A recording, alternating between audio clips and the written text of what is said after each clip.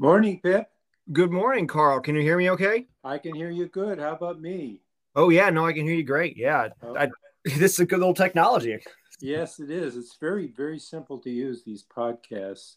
It's part of what's called Anchor, and Yeah. we're on several different platforms. People listen to me on Apple. They listen to me on various platforms, Spotify, for example. Okay. So I want to welcome you to the podcast, A Life and Biography. And we're going to be discussing your book, Gay Mhm. Faulkner, and I want to quickly mention the subtitle, Uncovering a Homosexual Presence in Yoknapatawpha and Beyond. And we'll talk about, I think, why you came up with that subtitle. But before we talk about the book in particular, tell us a little bit about yourself and how you came to write about Faulkner. Wow. How much time do we have here? No. We have an Um, hour if we need it. yeah. Okay. I was born in Memphis, Tennessee. Grew up in West Tennessee, just outside of Memphis, in a little town called Jackson. And when I was in high school, I heard about this guy named William Faulkner. We actually never were assigned reading Faulkner, anything by Faulkner in class, but I heard he wrote about North Mississippi, and I was just curious. I started reading it, and I just felt like I recognized a great many of the people in his novels, just because of my own family history and where I'm from. So that got me interested in Faulkner. Then in undergrad, I read more Faulkner, and became sort of infatuated with him, you might say, very, very curious about his writing. And I always sort of tell the story that I was in an American literature class. We were reading Absalom, Absalom, and the professor was asking us, just round table discussion questions. And I just started explaining that, well, obviously, since Faulkner was gay, that's why we can read so much about the homosexual relationship between Quentin and Shreve. And I went on and on for a few minutes, and the professor let me finish. He was very nice. But after I was done, he just sort of said, "Yeah, okay," except Faulkner wasn't. I was like, "Really? I could have fooled me." Um, and that moment of trying to figure out why I had such a profound impression of, Yeah. of Faulkner's of Faulkner's writing feeling like it was written by someone who was a homosexual Well, versus that this argument that he's not, was that really instigated this like years long quest to actually research a book and see what I could make of it. I can see that. I mean, the bond between Quentin and Henry, and also between, in the Harvard dormitory room, Yeah. Quentin and Shreve. I mean, this has been noticed. You Yeah. weren't out of line. You didn't know about Faulkner's biography, but that's a very, that's very a very interesting response to a book, because people, when read books, you know, they often they make up a biography of an author, if you see Yeah. what I mean. And sometimes when they read a biography of that author, they're deeply disappointed because it doesn't, and then they're deeply disappointed in the biographer for pointing out things that just don't match what they thought that Yeah. writer was about. I guess I originally had that impression with Faulkner, especially because it was my first semester in graduate school at the University of Mississippi that I immediately enrolled in the Faulkner seminar they offer there with Don Cardiganer, who is in ways a very awesome Faulkner teacher. His fingerprints are all over the book. In terms of just his scholarly approach. Simultaneously, a lot of it was an antagonistic relationship between me and Don Cardiganer, and his notion of Faulkner's biography, which he could lecture on at great length. Day one of class for our 2 hour seminar, he just sat there with no notes and told us this incredibly well structured um, linear chronological biography of Faulkner, and it was brilliant. And I was like, I want to do this one day. I want to be able to do this in a classroom one day. But of course, it wasn't the biography that I was expecting, and I began investigating at that point. Reading Blotner, originally the one-volume Joseph Blotner biography, and then going through the other biographies. Just sort of trying to find little kernels that could suggest an entry point for my own work into Faulkner's life, beyond just reading possible queer themes into the literature itself. So yeah, and it was a long journey to finally find archives and stuff to could dig around in to see what I could find there. So when you say it was a long journey, how long? So I started in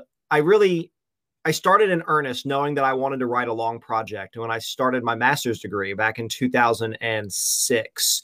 And I originally was going to be not a biographer at all, to whatever extent my work's informed by biography. I was just going to be a queer theorist who was going to use some very esoteric French theory to argue for some strange meanings of words or something like that in this very highbrow theoretical way. And I was determined to write the book that way for a solid 5 years until Jamie Harker, my dissertation director, said, okay, have you ever considered going to an archive? Have you ever considered just like looking around in the biography? And I had been to a conference at Southeast Missouri State University, which is where Blotner's papers are. Bob Hamlin there had been able to purchase those and put them in their Faulkner Center there. And I knew they were there, and I thought, well, maybe I'll try that. And then that began a year-long process of making a few research trips there when I had some funding and some time, and just sitting in a room and reading all of those materials. I think you did this too, Carl. I did. Yeah. I think it makes all the difference. And there were so many times I would get back to the hotel at night and I would just write these long, like incredibly enthusiastic emails to my dissertation director and my committee, like, you'll never believe what I found today. This is so cool. And they would sort of nod and say, oh, okay, keep working, but just really wonderful stuff there. So that's exactly my experience. And in fact, what you're describing is what happened to me. It's how I became a biographer. That is, I started to write what was called a bibliography of Marilyn Monroe, and it was supposed to be just a biographical essay, and then a discussion of all the other books and articles and things that had been written about her. And I started doing that, and I wasn't satisfied. There was something missing in the accounts of her. Part of it had to do with my training as an actor and the fact that I felt none of the biographers or journalists who had covered her life understood what it meant to her to be an actress. And that's when I went in search of a record. There was an archive, actually a biographer's archive at University of Texas at Austin, but more importantly, talking to the people she worked with. And one of the things that I learned, which is I think what someone will learn from reading your book, is it doesn't matter how many biographies there have been of William Faulkner, or in this case of Marilyn Monroe. The fact is, even though it's there, it's in print, someone reads a biography and they say, well, okay, now I know about William Faulkner or whoever it might be. It looks fixed. Yeah. And what you show is it's not fixed. It's not stable. Now, this alarms some people, and I think that's why they find biography very disturbing. But that's what you've done in Gay Faulkner, is to a certain extent, and here I'm talking about someone who's written a 2-volume biography of Faulkner. But I still want to say that when someone reads your book, what it's going to do is it's going to destabilize them. And when that happens, some people are, and you've already experienced this, some people are going to be very unhappy with you, Pip. So it's interesting you bring that up. I've had that question about Faulkner scholars and other people who have been lifelong Faulkner fans, for lack of a better word. And I was expecting a pushback, and I was worried that I would have more pushback to the book than I have had. And so I've had the question oftentimes, like, when people encounter this work, have you gotten a negative reaction?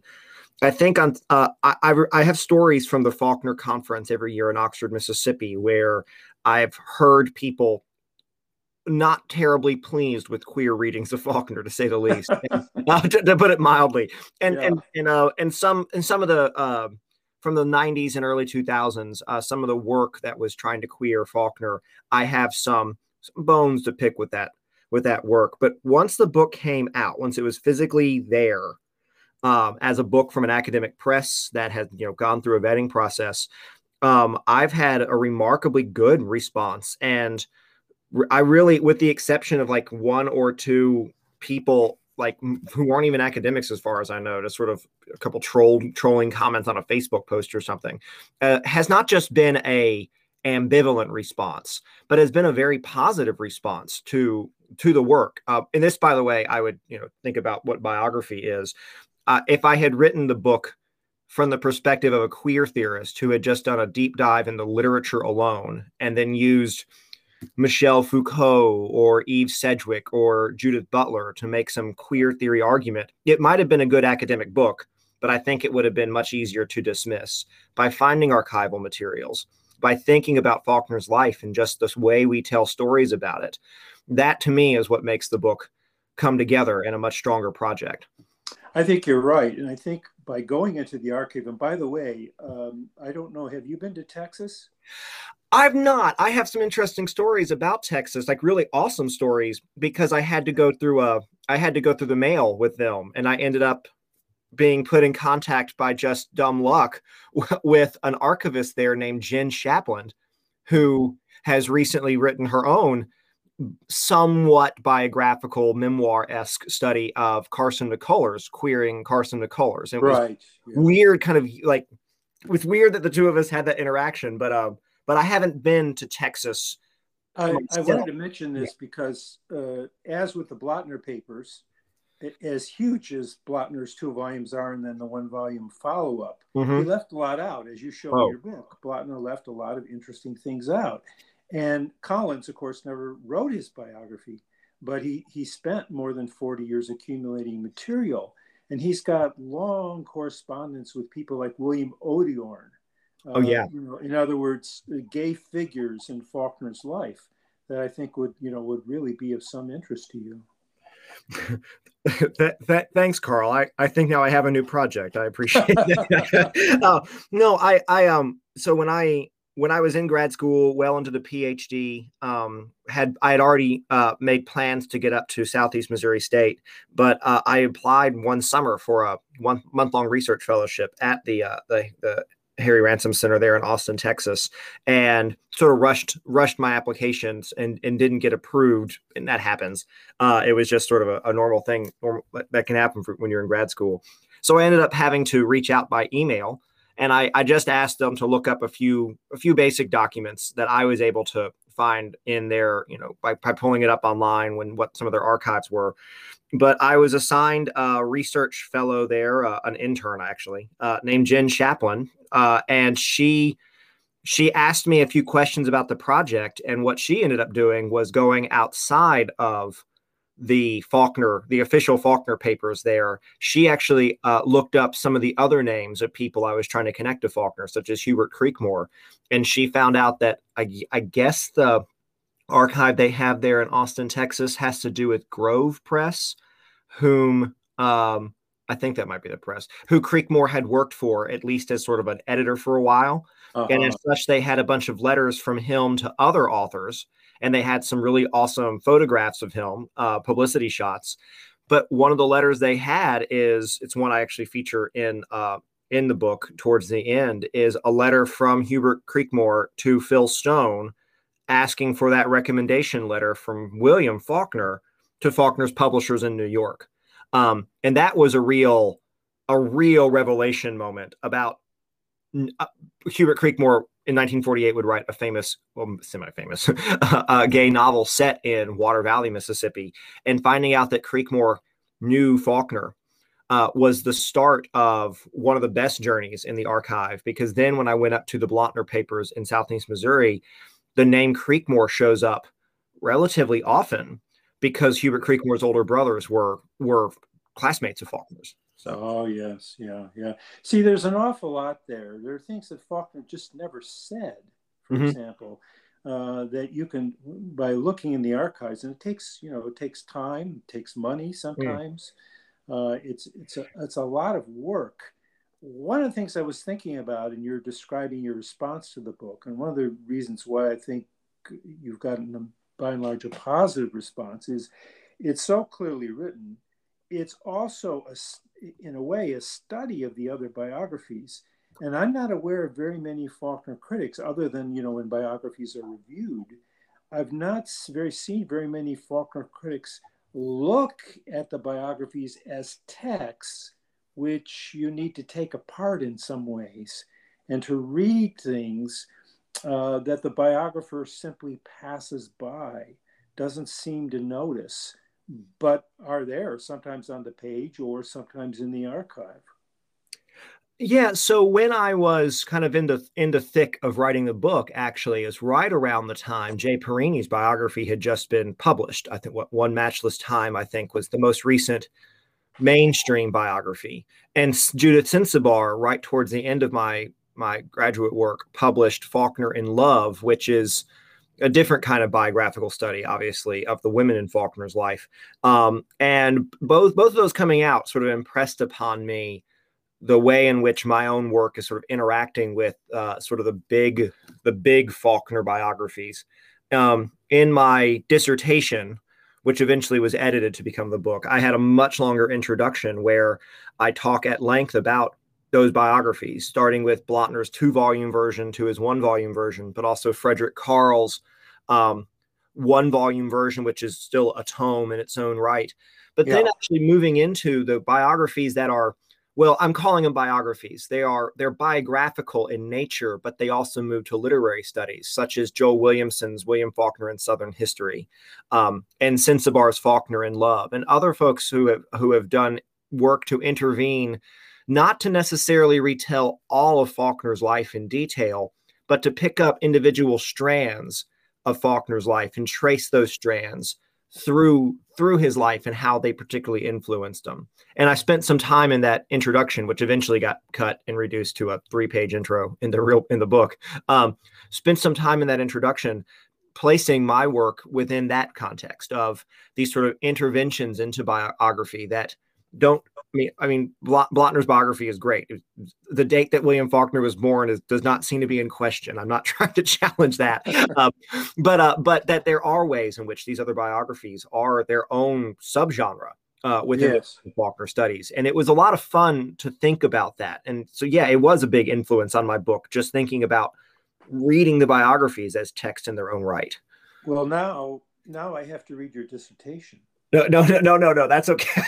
Well, at least the part about the biographers, I'm fascinated with that. That's sort of one of my interests, is how biographers develop their story, and how a subsequent biography fits into the history of biography that's already been written.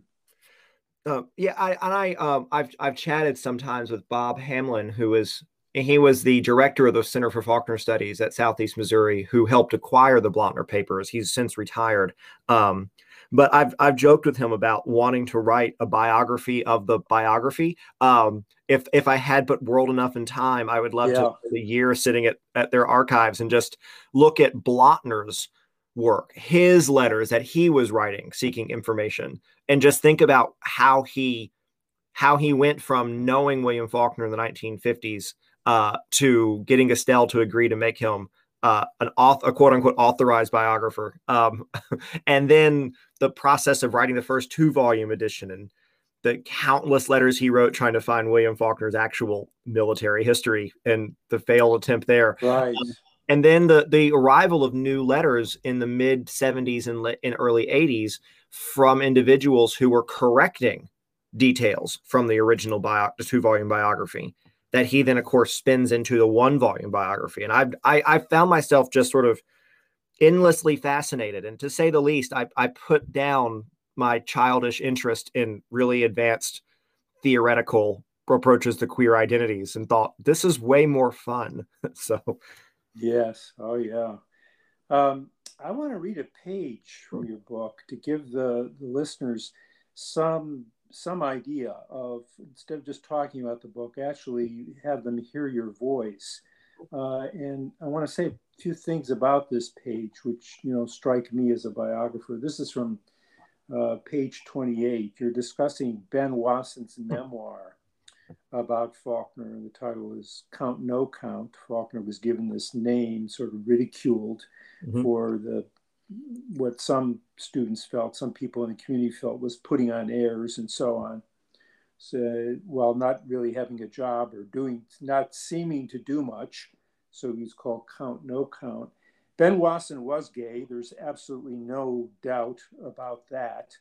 And I think the biographies acknowledge that. Mine certainly does. And I was intrigued, certainly, by Faulkner's friendship with Wasson, and maybe it was more than a friendship. We don't really know.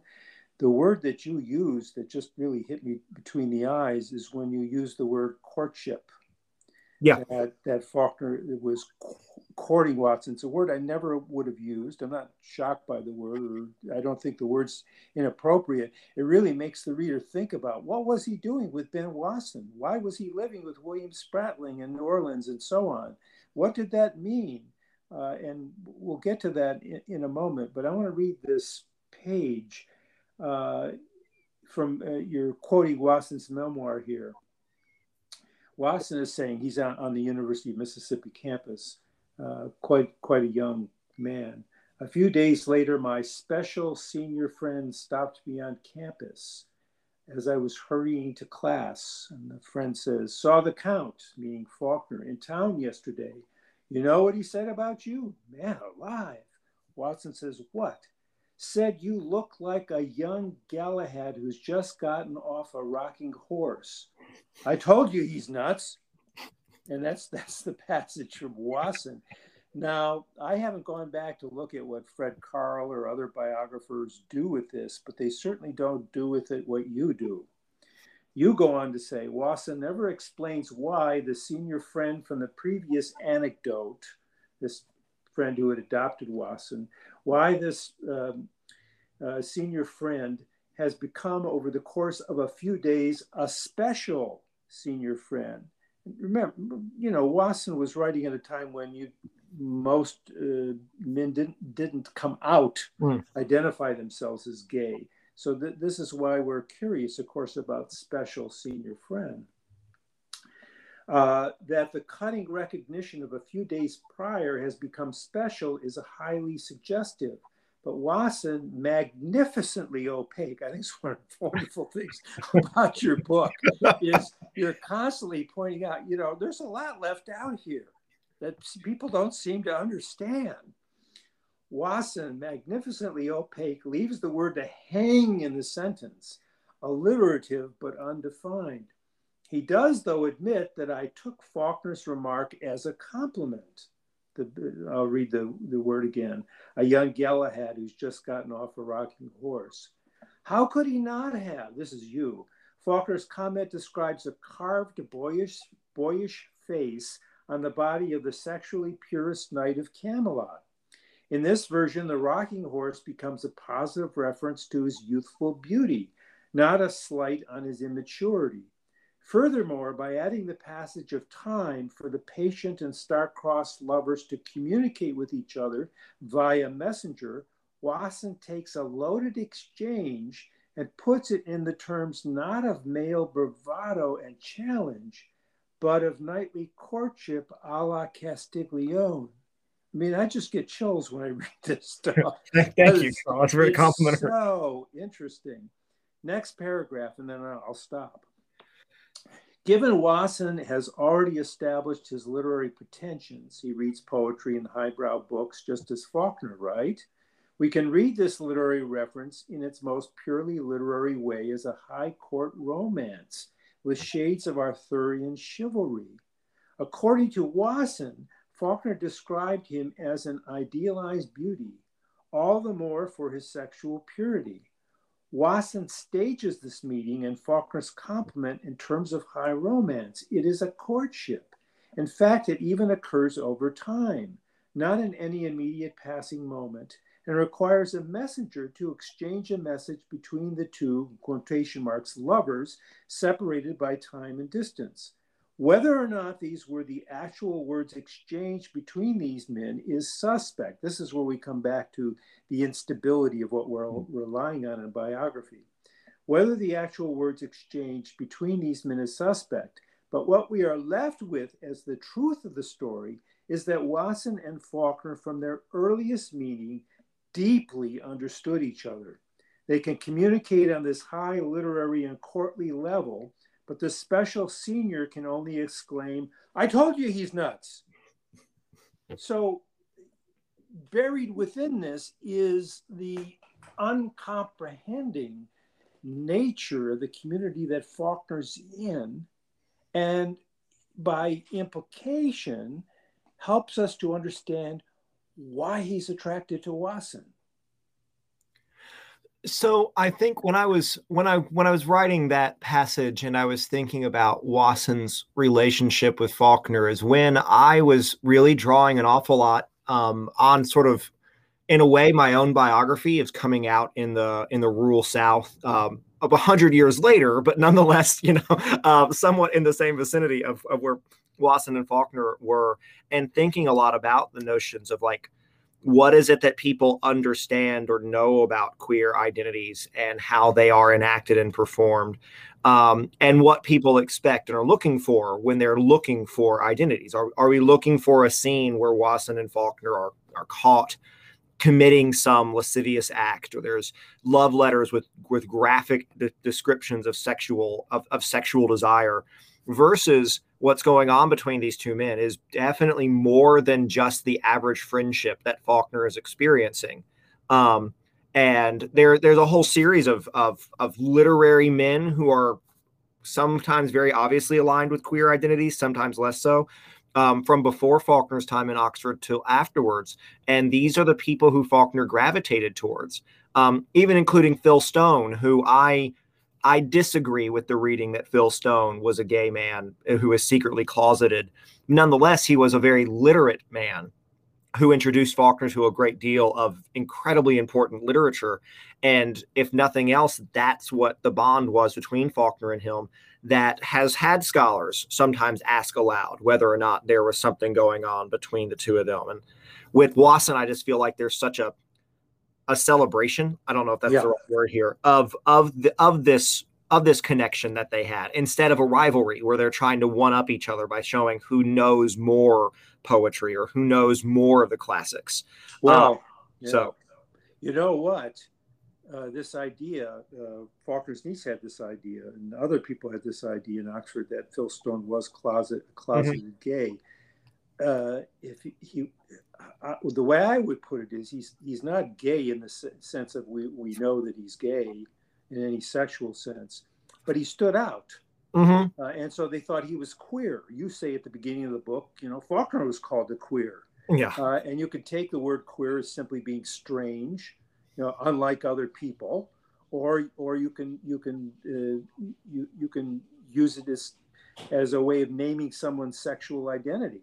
And the two, I think, in Oxford kind of got mixed up. Oh, absolutely. Yeah. That's where one place in the book where I somewhat show that I, will still be the capital Q, capital T queer theorist is in unpacking the history of that word queer, which is in a very open state at that moment. It is becoming very much in an American English lexicon, a word specifically used to diagnose homosexuality. Simultaneously, it's a much older word than that can have so much more meaning. So it becomes a place where, as a scholar, you can play around a bit and read multiple levels into it, especially because, and I'm sure you're aware of this as one of the Faulkner's biographers, one of the early stories about Faulkner doesn't call him queer. It calls him, and they always spell the word differently to catch that southern inflection. They call him queer, and they'll spell it Quare or Quair. And then later in college, you'll see the stories always use the spelling we're more familiar with, queer, and losing that accent. And then, by the time the 1930s and stuff roll around and the word begins appearing more and more in his own fiction, it's just queer. But I'm just absolutely fascinated by the way that word has so much meaning, so many different levels of meaning, and how it can become a site for play that I can't believe that Faulkner would be unaware of how multi-level that word can be. Yes, someone so sensitive to language and Oh, its yeah. implications. For sure. You use a word throughout the book. It's partly what ties your sense of Faulkner together. The word is apocryphal. I wonder if you could talk a bit about that. Yeah, so Faulkner famously has that line, and for some reason I'm drawing up. Yeah, it's from, I believe, the his interview with Stein in the Paris Yes. Review. Yeah, Yeah. where he talks about his postage stamp of native soil and the moment when he realized he could write about this fictional Yoknapatawpha County that feels at times so eerily similar to the real Lafayette County, but is not the real Lafayette County. There's reams and reams of scholarship and understanding sort of that shift. But he specifically calls that shift a shift from the actual to the apocryphal. He uses the word sublimating, Yeah. which is Uh, really interesting to me.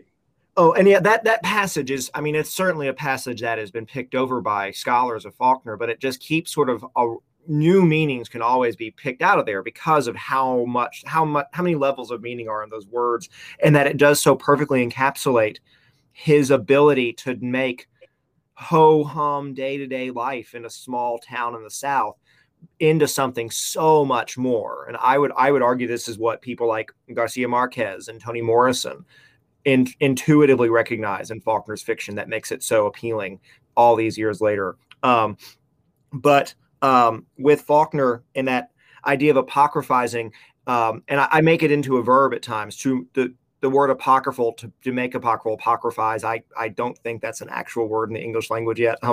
But the idea of taking what is the real, even self, and making it into something that is, and you have to kind of like look at it a bit slant to quite see it right, and may or may not be real because we can't quite prove it, but we also, when we see it, we recognize something there. Frankly, I was even thinking about the idea of the apocrypha from the Bible, the Yes. books we can't prove.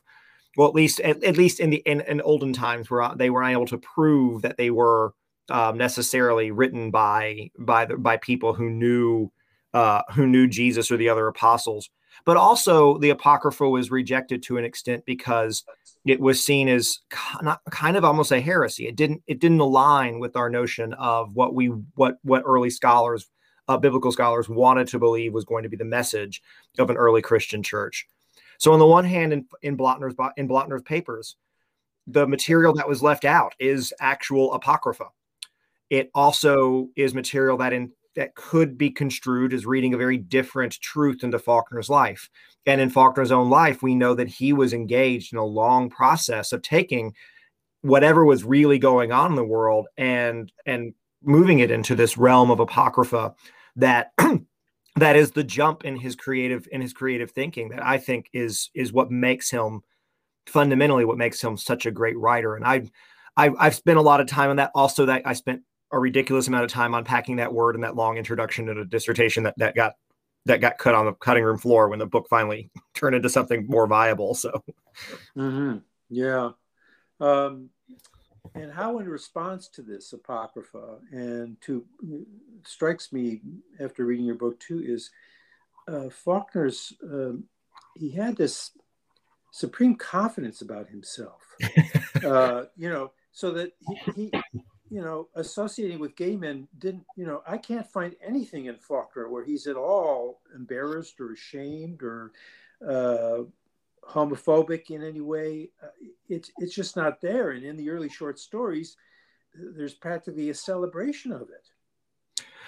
And there's a great deal of scholarship about Faulkner's writing, and to an extent it leaks into the biographies, the notion that generally Faulkner was greatly anxious about sexuality.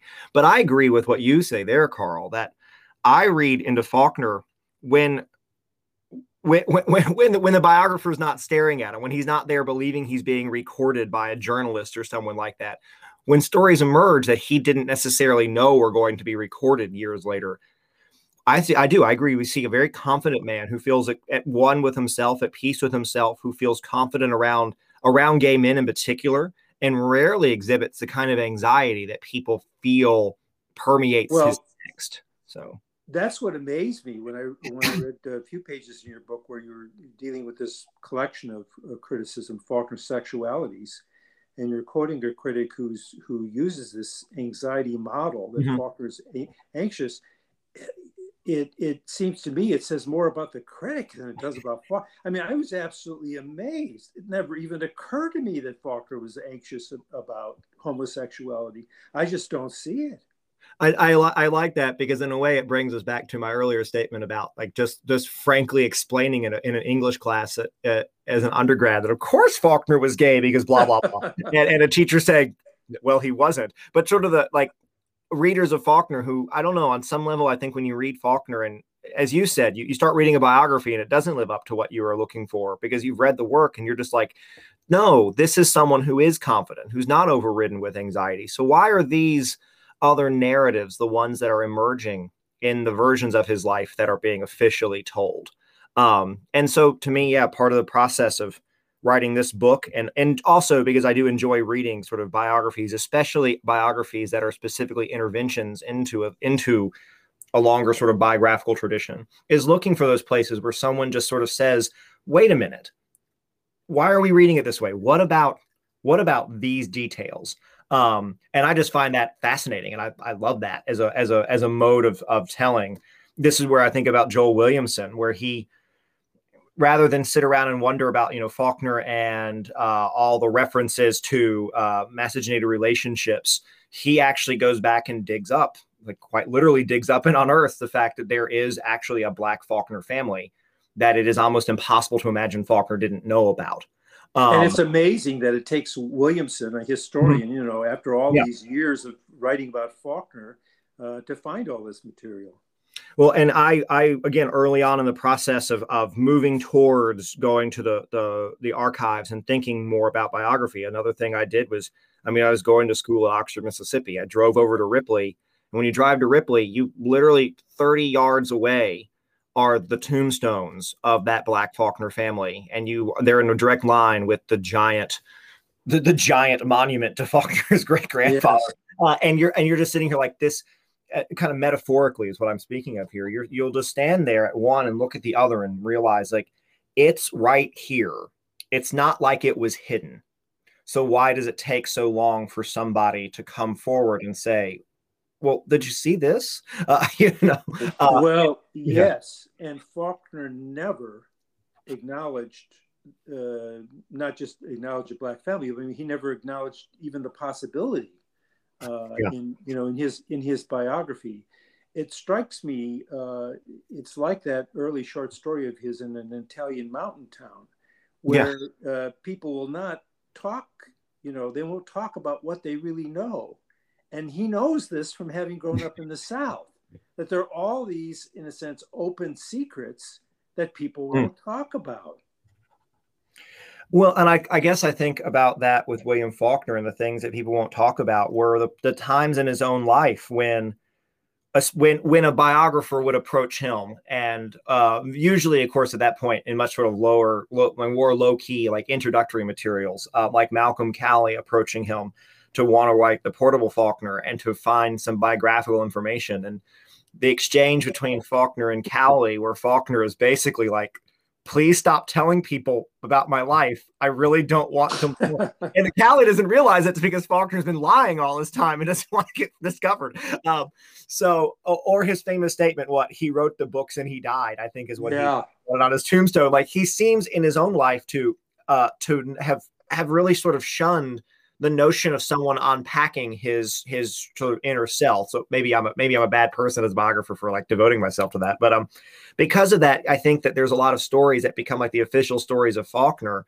But when you actually start looking at Faulkner and try to like look at him and find letters that he wrote, or really kind of understand when you're reading these sort of hearsay second person accounts of something that Faulkner did, there's always a sense that Faulkner is the Faulkner being described may not be like the real Faulkner, that Yeah. you have to look for the ways in which he's performing a part, but he's performing it so well that the person telling the story is completely convinced of it. Most of my biographies are about performing personalities. I'm particularly interested in that aspect of human identity, that idea of performing the way psychologists like Irving Goffman have written about it. I think it's really fascinating as it pertains to Faulkner. Oh, absolutely. And influences on the work was it was such a random thing. I was near Christmas one year. I was home in West Tennessee, and a book was out as a bestseller.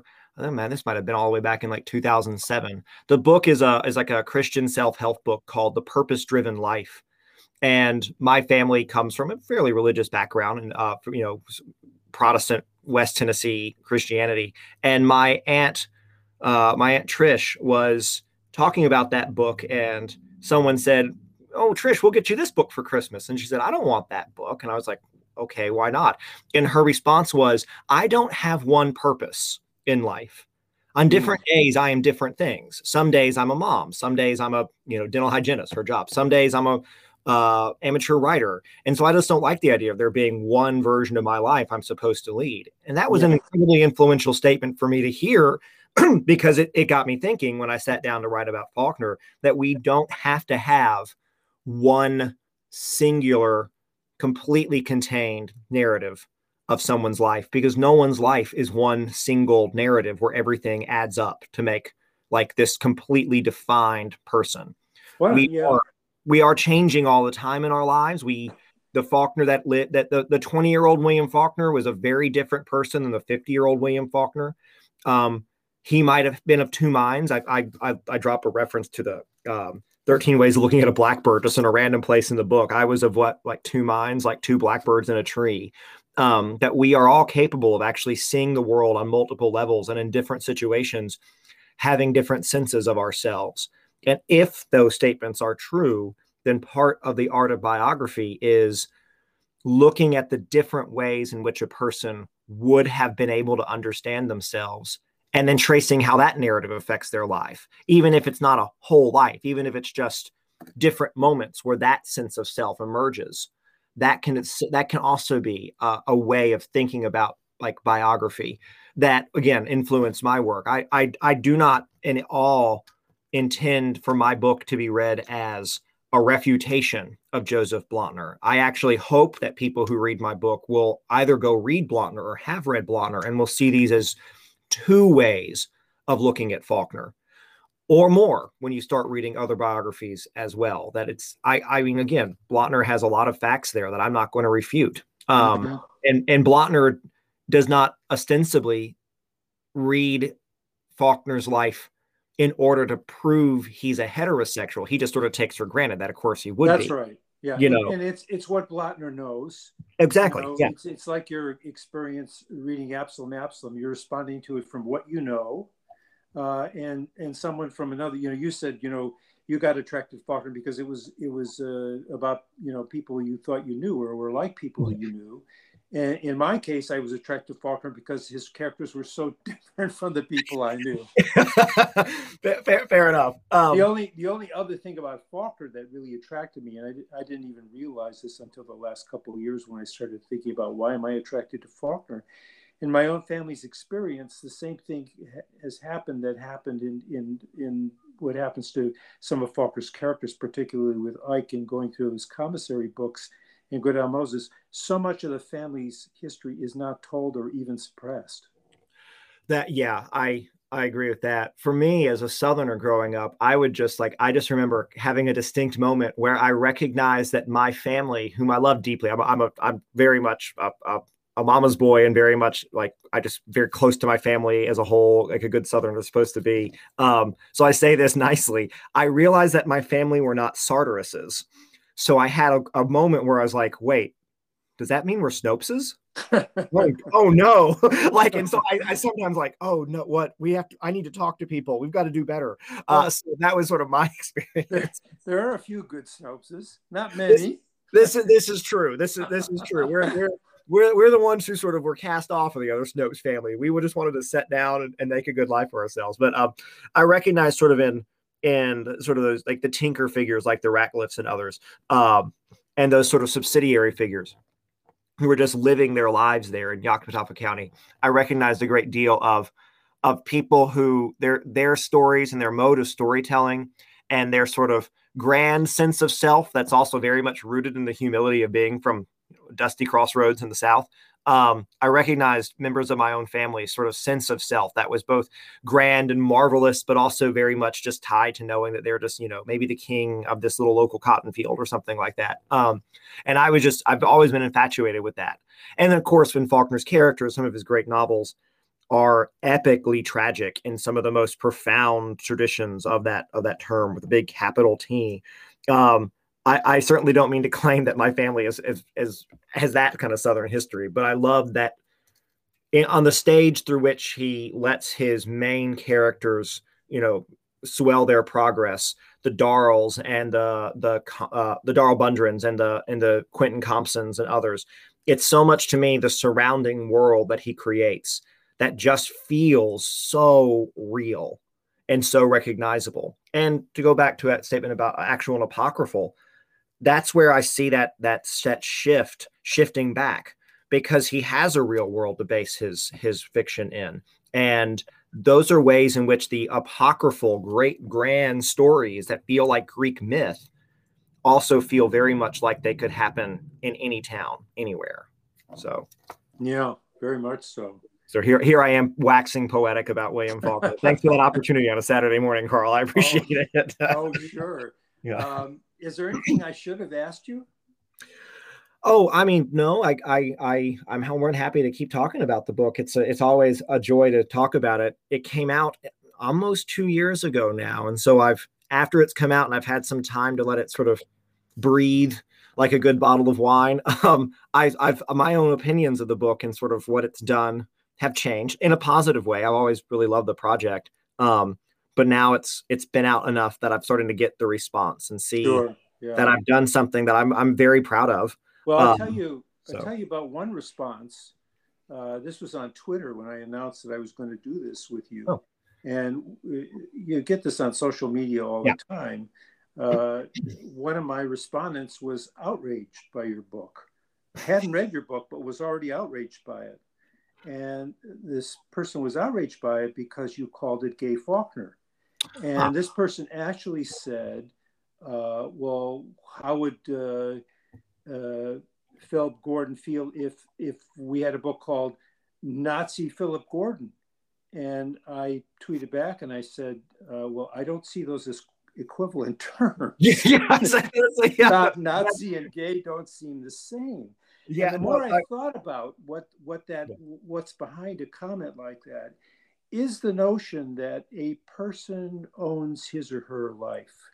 And therefore, the biographer, as Boswell once said, is on a presumptuous task. Taking some people feel, well, I own my own life. How dare this person suggest something otherwise? And yet you've given all sorts of reasons why that's the case. Why, and as I said, and what I did say to this person on Twitter, I said, when I write my biographies, the subject doesn't dictate to me what the title of the book is or what my interpretation is. That's the whole point of biography, is it's not autobiography. It's interesting because certainly in LGBTQ plus communities, there is a very vigorous debate about the whether or not it's appropriate to out somebody who's not, especially after their death. And I certainly am aware of that debate and think I thought about that a lot when I was writing the book. My response there is, I do explain the difference between Gay Faulkner versus was Faulkner gay. Yes. But also that I feel like some of the issue with that question or with that challenge of how dare you out someone after they're dead is it arrives from the history of the sense that the word gay is somehow this horrible pejorative. And if you say it about somebody, you're undermining their reputation. Whereas I think generally by this point in history, more often than not, people recognize it's not a pejorative. Well, and also one can celebrate someone's life by being honest and open about it. So when my wife and I were doing a biography of Susan Sontag, some people said it was generally known that she was a lesbian. But they said, you're not going to say that, are you? And I said, well, of course we are. How can, it's part of her identity. It's part of who she is. We have to do it. And they said, well, she'll sue you. I said, now think about this. Susan Sontag is going to sue us because we say she's a lesbian? How are we being pejorative by doing that? It just, the more I thought about it, the more ridiculous that is. So, Carl, this just is a side note. I know you're an incredibly prolific writer and biographer, so I don't always know all the different biographies you've worked on, but I'm sitting here thinking that as soon as we're done here in a little bit, I'm definitely going to look up your biography of Sontag and read it. Yeah. So, like, oh, you wrote a biography of Sontag? Okay, well, that's this summer. That's this winter breaks reading. Got it. Okay. Thank you very much. Make sure you get the revised and updated version, because that's we finally got into an archive that had not been open at the time. Oh, we first did the biography. University Press of Mississippi has published the revised and updated version. Oh, okay. How did I? Oh, yeah. Wow! I can't believe I didn't know about that one. But yeah, no, it's okay. It's all right. Yeah, but no, it's interesting you mentioned that, because yeah, the notion of like being sued or something by an estate or something for making a statement, and on the one hand, if they do that, I guess like your book would get a lot of publicity. It would. Yeah. Yeah, so go ahead. Yeah. But yeah, I agree with you that there's sort of like it's not like you're saying something evil or negative about this person. You're just exploring what's there. What's right. Yeah. Especially when that person writes about issues which are of tremendous importance to gay people, like AIDS. Oh yeah, and this is Susan Sontag we're talking about. Yeah, these metaphors. Come on. Yeah, that's a hell good book, and it reminds me of like, again, sort of the controversy surrounding, say, one of Faulkner's contemporaries, Willa Cather, whose estate had an embargo on what could be quoted that was very relevant to the fact that she was clearly an out lesbian, versus the way in which for years upon years biographers just tiptoed around that subject or outright denied it, until finally people just said, no, this is in the archive. And it was finally released, letters that she had written when she was younger that are much less hard to say are just ambiguous. And I mean, I think about that in the context of Faulkner, because they are such close contemporaries, even if they didn't per se know each other. I certainly think they read each other. I would definitely argue that. And that was the process of Willa Cather's publicly being outed in a positive way was actually occurring between finishing my dissertation and the revisions for the book. And I had that in mind an awful lot about the ways in which biography, again, I think, as you mentioned earlier, that we're constantly sort of changing and evolving and revising our understandings of these folks. And just to give a shout out to Jen Chaplin again, it was in February, a month after 2020, a month after my book came out, I reached out to Jen to say, hey, you found some archival materials for me years ago. My book's about to be published, and I just wanted to say thanks. To which she responded, well, cool, my book's about to be published too. And she had found archival material on Carson McCullers that she just chose to publish with a commercial press. So it's the way in which she had to use materials and whatnot was different. And she makes it much more of a personal memoir experience of finding data and understanding her own identities through Carson McCullers. But it still is nonetheless its own sort of like biographical reconstruction that's trying to ask people to just think more broadly about the ways in which we presume things about these lives, and don't be afraid of these assumptions that have traditionally been seen as pejorative, but might actually finally be worth bringing literally out of the closet. So, yeah, you've given us a lot to think about. We'll have to do a part 2. Yes, Carl, I'd be more than happy to. So, well, it's been wonderful talking to you, Pip, and we really will do it again at some point. Yeah. All right. Thanks very much, Carl. I appreciate it. Okay. I'll be posting this soon. All right. Thanks. Sure. Bye-bye.